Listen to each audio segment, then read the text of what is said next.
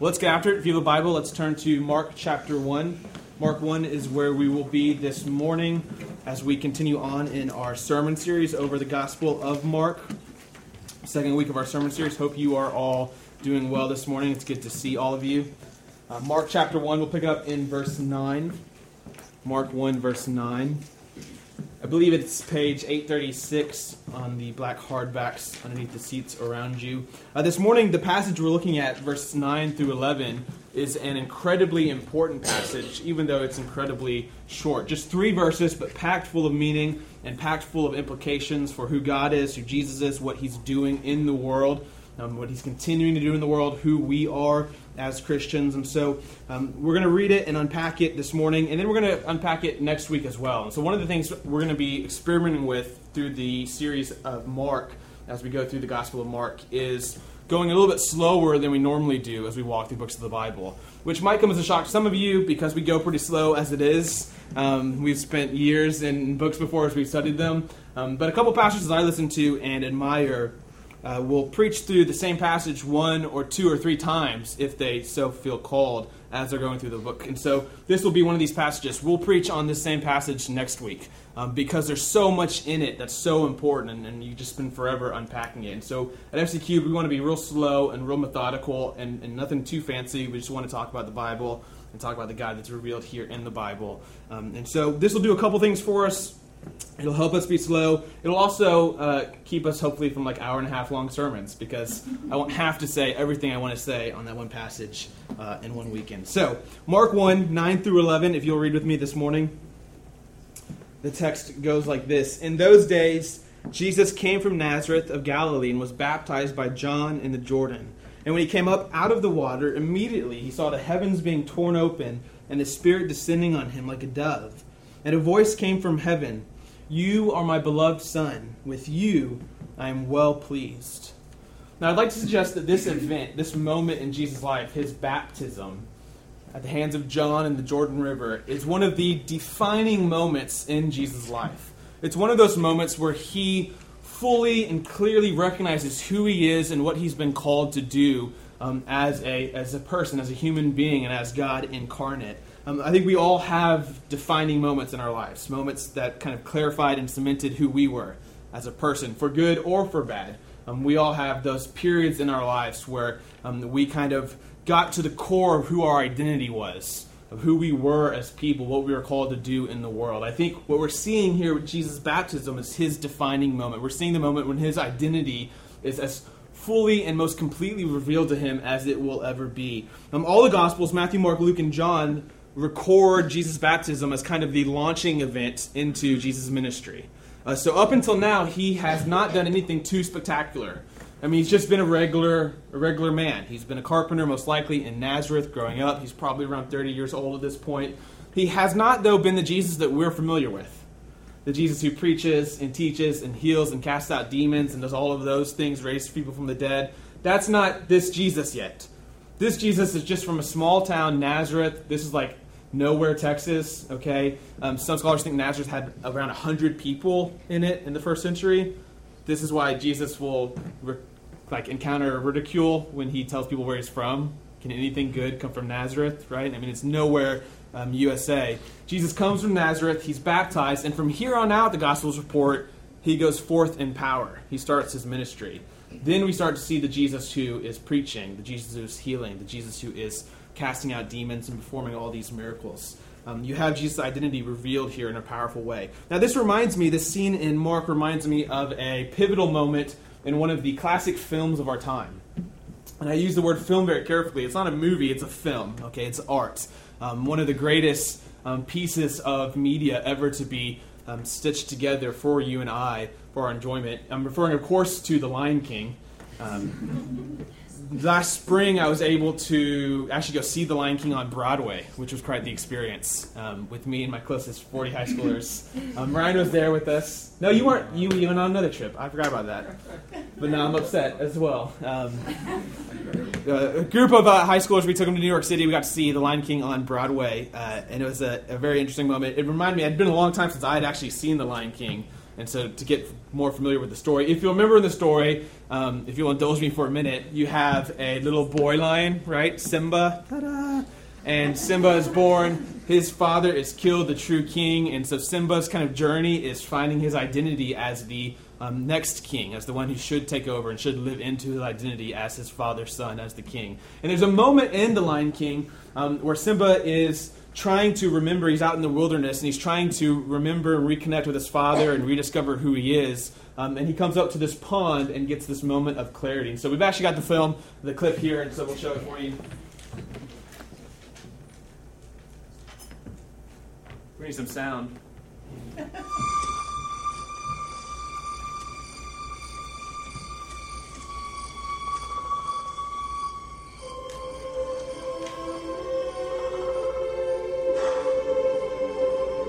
That's not my father. It's just my reflection. No. Look hard.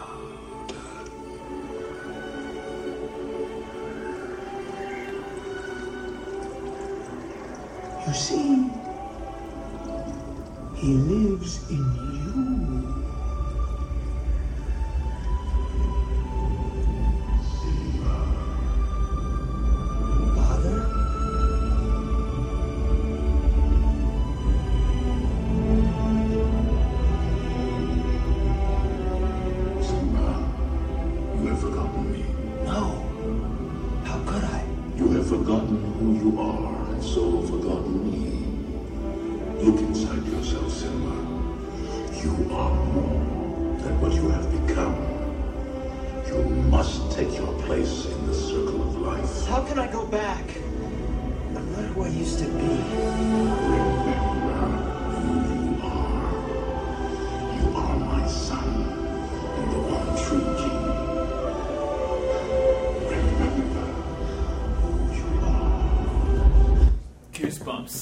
Remember who you are. You are my son. You are the one true king. Very reminiscent here of Jesus' baptism. He goes into the water, comes out of the water, and hears this voice saying, "You are my son." This is a defining moment for Jesus, just like it was a defining moment for Simba. From here on out, he's trying to live into this identity that's been revealed to him. Not only is it important for you and I today to rightly understand who Jesus is, just as important as it was for him to understand who he is, but as we'll see this morning, I think it also will play into how we see ourselves. I think Jesus' defining moment in his baptism can turn into our defining moment as well, where we find out who we really are as we're incorporated into and connected to and united with Christ. So a couple things I want to point out in the text this morning as we look at what happens here. He's trying to search Lion King up. No problem. The first one is, you'll look and you'll see when Jesus goes into the water and he comes out of the water, Mark says that the heavens are torn open. The heavens are torn open. This is a very unique word in ancient Greek. It's a very violent, aggressively violent word. There's a difference between something being opened and then something being torn. And so the heavens are not opened up, they're torn, they're ripped apart, they're aggressively, violently ripped apart. Something has changed in the world. One scholar says what's open may be closed, but what's torn apart may not be easily returned to its former state. With Jesus' baptism, the relationship between heaven and earth is permanently altered. In a sense, God now is on the loose. The cage of heaven has been opened up. And here comes God incarnate in the form of Jesus. Heaven has been torn open. A couple implications. One, heaven's coming down to earth. God here is invading. He's interrupting. He's acting in creation. And then two, this is a divine revelation. Remember, heaven is not a sphere or location out in space. You can't get on a rocket ship and eventually reach heaven. When the heavens are open, this is not a door in the sky kind of slowly opening up, right? The heavens are God's dimension of space. Think of the heavens being open as a curtain being taken back. And all of a sudden we get to see what God sees. We get to see the true reality behind our experience and behind our reality. So the heavens open up. We have a divine revelation. This was prophesied in Isaiah 64, where the prophet prays that God would tear open the heavens. Rend the heavens and come down, O Lord. And here in the baptism, God opens, tears, rips apart the heavens and comes down in the form of Jesus. We get a proclamation. The proclamation has two parts to it. This voice that speaks, God the Father, this voice speaks to Jesus directly. He says, "You are my beloved Son, and with you I am well pleased." Those two parts here. The first, "You are my Son, my beloved Son." And the second speaks of God's satisfaction with Christ, whom I'm well pleased, of whom I am well pleased. This first part here, he says, "You are my beloved Son." This is an echo or an allusion to a very, very famous Jewish song about the king that God would send his people. So flip with me, if you would, to Psalm chapter 2. Psalm chapter 2.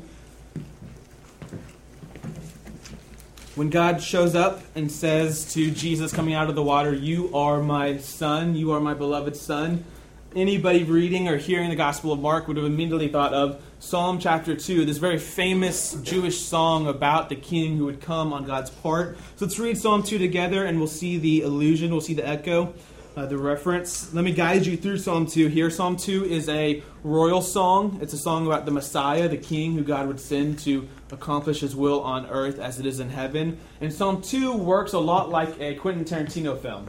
With like fast cuts, okay? So you're going to have 4 quick scenes, 4 quick little pictures here with no transitions, and you've got to kind of fill in the space for yourself as you read along in Psalm chapter 2. So, Psalm 2, verse 1. Here's our first little scene. It's verse 1 through 3. The psalmist asks, "Why do the nations rage and the peoples plot in vain? The kings of the earth set themselves, and the rulers take counsel together against the Lord and against his anointed," or his Messiah, saying, "Let us burst their bonds apart and cast away their cords from us." So here's the first scene. It's a look out onto the world, and what you've got happening in the world is conflict and chaos. You have kings and rulers setting themselves up against and over the Lord and his ruler, his king. And they're planning and plotting against him to have their own purposes and own accomplishments and own goals accomplished. And so then we move scenes. We get another scene shift in verse 4 to the next little section of the psalm. "He who sits in the heavens." So now we're looking at God in the heavens. "He who sits in the heavens laughs. The Lord holds them in derision." God is here responding the way you might respond if a child tried to fight you. Right? If maybe a toddler came up and was like, "I'm going to beat you up," and you go, "That's really cute," right? Like, look how cute that is. They think that they can battle me, they can fight me here. This is sarcasm on the part of God, right? He's chuckling at the biggest and mightiest princes and kings and rulers' attempt to divert his will, to go against his plans for creation. He's laughing. He holds them in derision. He's mocking them. Then his attitude shifts, though. He'll speak to them in his wrath and terrify them in his fury, saying, "As for me, I have set my king on Zion, my holy hill." So God's ultimate response to the chaos and conflict happening in his world is to set up a king, to send a king. "I will send my king. He will set up shop on Zion, on my holy hill." And then we get another scene shift. Now the king is talking about an experience that happened to him in verse 7. "I will tell of the decree," this king is talking. "The Lord said to me, 'You are my son.'" Does this sound familiar? In Mark chapter 1, this king in Psalm 2 is recounting what God has done. He said to me, "You are my son. Today I have begotten you," or inaugurated you, or started your reign. "Ask of me, and I will make the nations your heritage, the ends of the earth your possession. You shall break them with a rod of iron and dash them to pieces like a potter's vessel." And so in this third scene, the king says, "God has told me I am his son, and I will rule the entire world. I will accomplish his will on earth as it is in heaven." We go to the fourth scene, which is just the narrator again talking to the kings and rulers. "Now therefore, O kings, be wise, be warned, O rulers of the earth. Serve the Lord with fear, rejoice with trembling, kiss the Son, lest he be angry and you perish in the way, for his wrath is quickly kindled. Blessed are all those who take refuge in him." Now, many scholars think that Psalm 2 originally was read during an inauguration ceremony of a king. So when a new Jewish king came to power, they would read Psalm 2 as an act of telling everybody that God now stands behind this new king. He has been declared God's son. You see this idea of kingship and sonship closely intertwined in the Old Testament. In 2 Samuel 7, when God makes a promise to King David that one of his descendants will be the eternal ruler of the world, God says to David in this promise, "He will be a son to me." God tells the king in Psalm chapter 2, "You are my son." As we flip back to Mark chapter 1, this is what's happening in Jesus' baptism. A voice is speaking, "You are my beloved son." In a sense, Jesus' baptism is a public inauguration ceremony. The message loud and clear here is that Jesus is God's king. Jesus is the one God has sent and appointed to deal with the world, to accomplish his purposes in the world, to get rid of all that's gone wrong in the world, to forgive people of their sins, to cast out all evil in the world, to bring heaven's will, God's desires, to earth as it is in heaven. This is Jesus' identity. This is his public inauguration ceremony, much in the same way that we have inauguration ceremonies for our leaders and public figures. So when the president is inaugurated, there's this big dramatic inauguration ceremony where from here on out everybody knows who the king is, knows who this man is, what his job is, what his mission is to do in the world. Jesus' baptism here functions as this inauguration ceremony. We know that a common Jewish royal inauguration ceremony had 4 parts to it. And you can see all 4 of these parts here in Jesus' baptism. First, you had the king was chosen by the people or by God himself or by a prophet. The king was chosen. Here God chooses Jesus, "You are my son." The king is also then, secondly, confirmed by a prophet.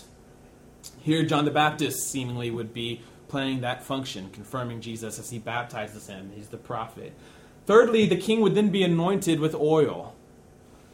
Oil is a sign in the Old Testament, a symbol for God's presence, for his power, for God's Spirit to be with and on and in and through somebody. The king would be anointed with oil as a way of saying that God was with him and God would work through him. You see here, Jesus is anointed.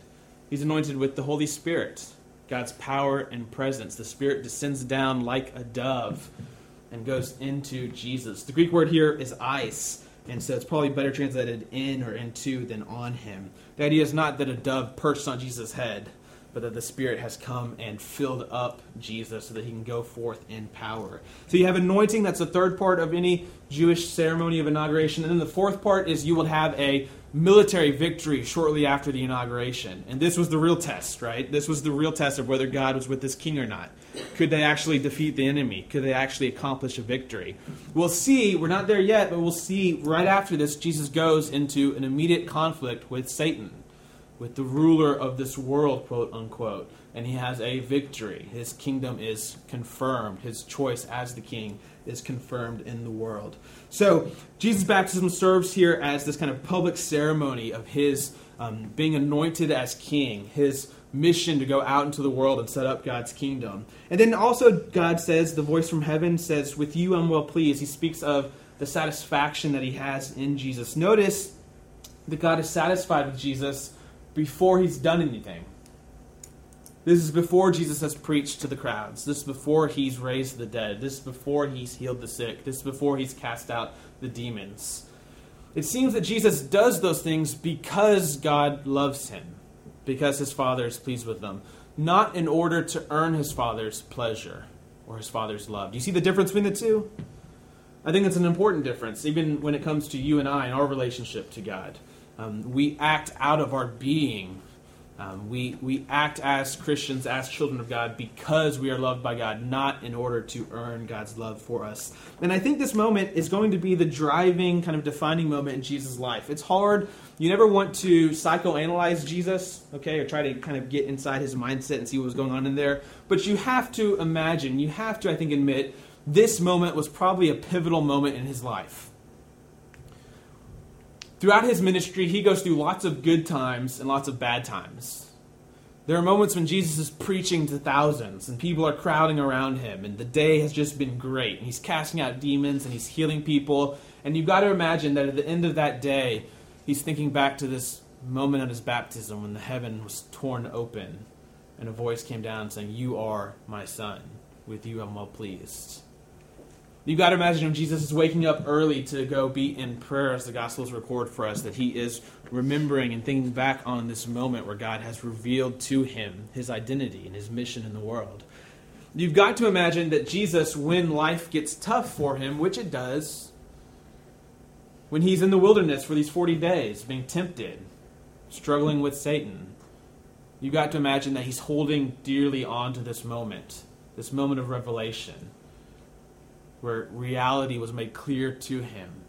He is God's Son. You've got to imagine that Jesus in the Garden of Gethsemane, when he's in doubt, praying that there's another way for God's will to be accomplished than his death, is remembering back to this moment where God's relationship to him was fully and clearly revealed. This was the defining moment in Jesus' life. I think, though, that Jesus' baptism is more than just his defining moment. I think for you and I as Christians, it can actually become our defining moments. So we could get into this by asking this question. It's an interesting question, and one that Christians have asked for a very, very long time. Why was Jesus baptized? Why was Jesus baptized? John tells us in the beginning of Mark that baptism is a baptism of repentance.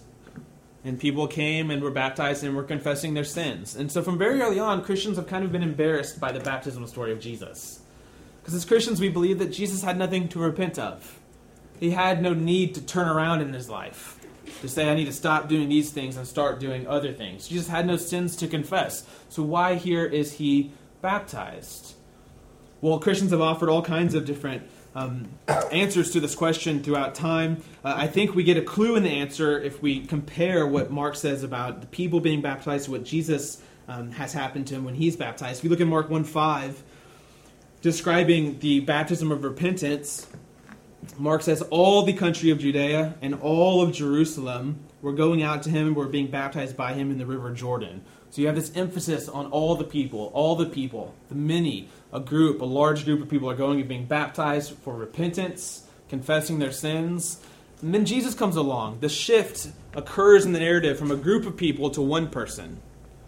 And this one person is not confessing sins. It's not seemingly a baptism of repentance. There's this almost shift where the one takes the place of the many. Where one, Jesus stands in place of all who came before him. All needed to come and repent and be baptized and confess their sins. And Jesus here now comes and without needing to, stands in solidarity with them, stands with them. Jesus doesn't cash in on, that's another way to say it, his status as one who's without sin, as one who doesn't need to repent. He instead stands alongside and participates in humanity and the sinner's experience. This is a theme we will see throughout the Gospels. Jesus stands in our place. He stands in our place so that Christians believe we can stand in his place.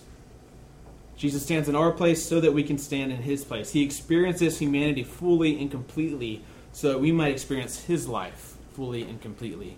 There's church fathers put forth lots of different reasons why perhaps Jesus was baptized. One, Gregory said that Jesus was baptized in order to cleanse the waters of baptism, in order to make them effective. So baptism washes us of our sins.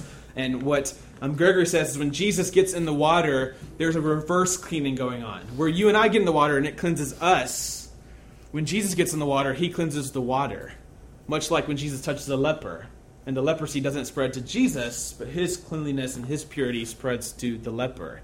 There's a reverse movement happening. Jesus gets in the water in order that baptism might be effective for you and I, in order that we might receive his life. He's not getting in because he needs life.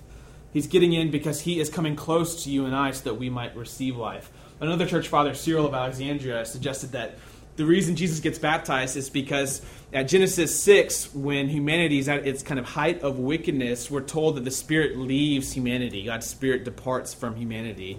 And Cyril suggests that what you see happening when Jesus is baptized is you see the Spirit coming back to humanity.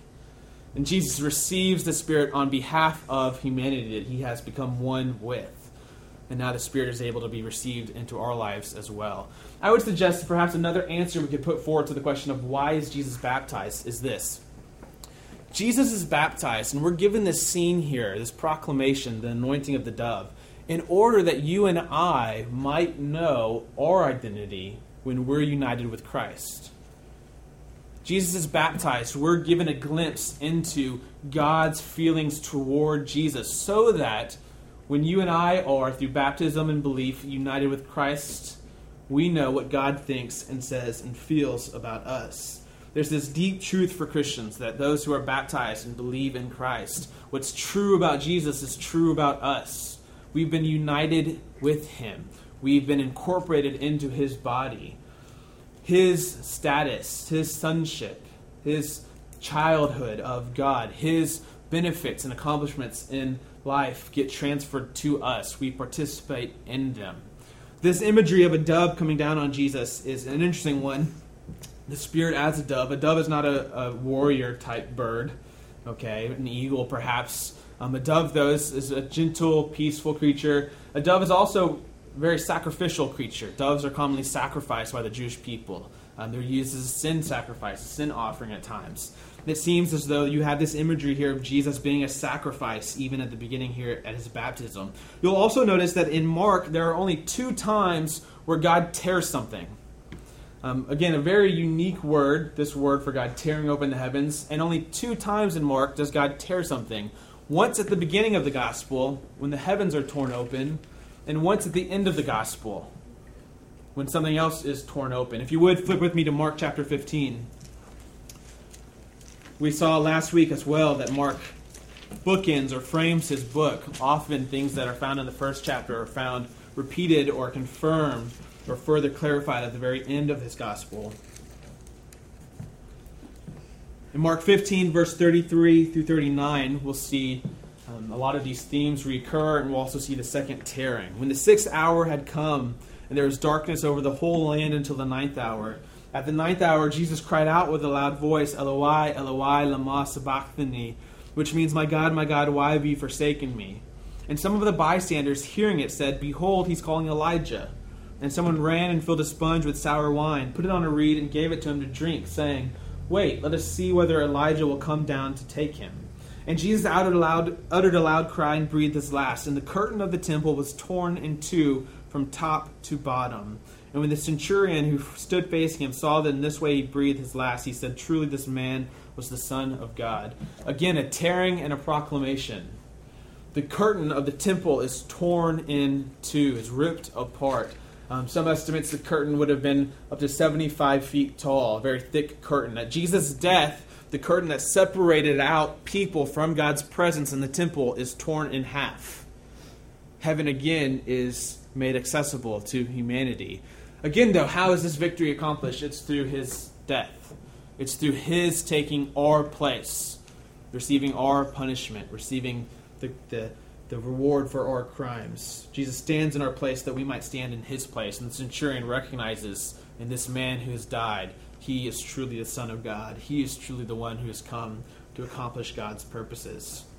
Again, for you and I as believing Christians, what's true, Jesus is true of us. When God looks at us, the scriptures say, he sees us as his children. He sees us as his sons and his daughters. There's a sense in which we might perhaps be able to substitute ourselves into Jesus' story of baptism, where Jesus, God the Father, looks at us because of his Son and says, You are my beloved daughter.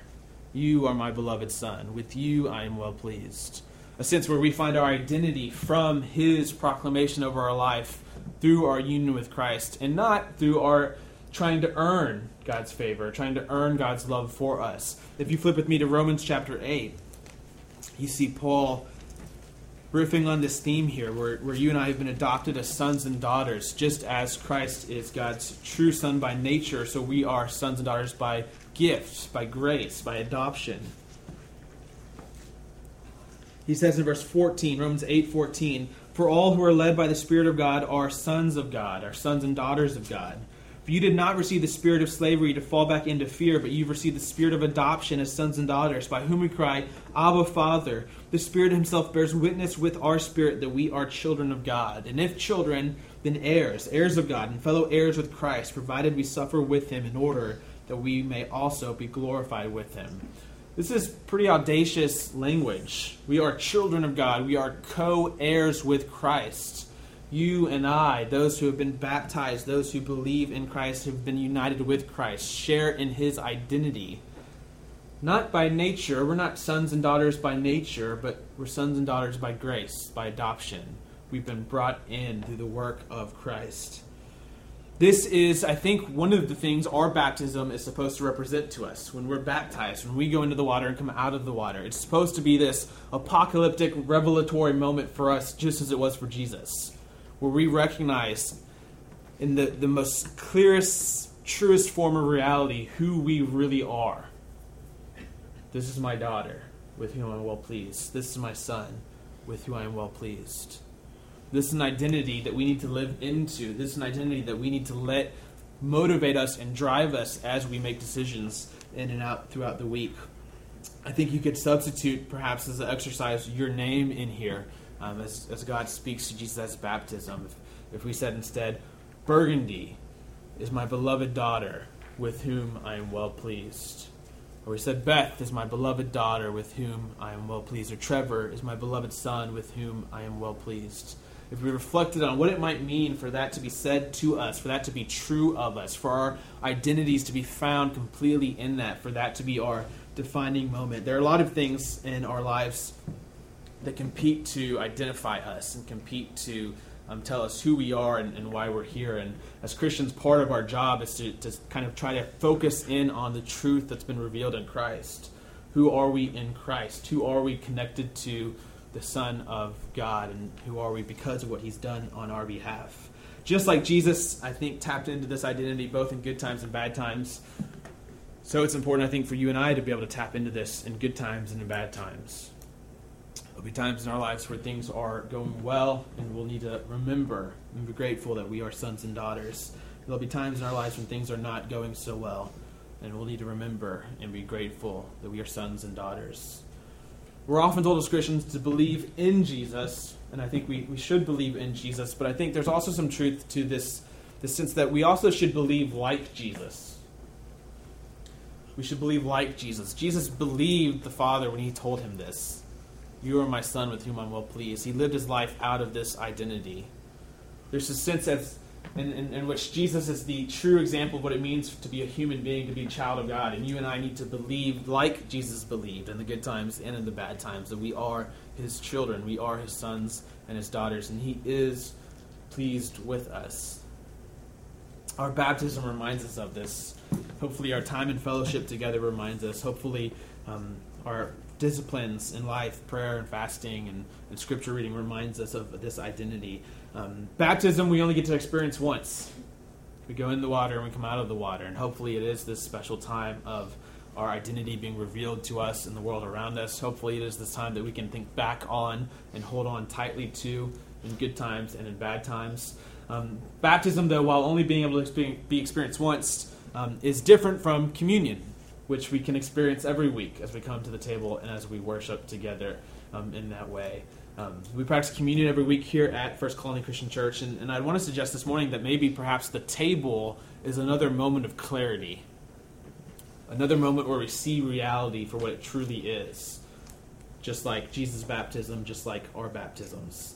At the table we confess who Jesus is, his identity, his work on our behalf, the sacrifice given for us. And we also remember and are reminded of our identity, of who we are as we participate in and with Christ. Because very literally, we take his body and blood into us, as we're reminded that we are one with him, and that when God looks at us, he sees his son. So this morning, I would ask you, as we finish up our time in the text and as we approach the table, to come to the table with two questions. The first being, who is Jesus? What is his identity? Has it been revealed to you that he is the Son of God? That he is the one who has come to make all things new and to make all things right? And then the second question, come to the table asking the question, who are you? What is your identity?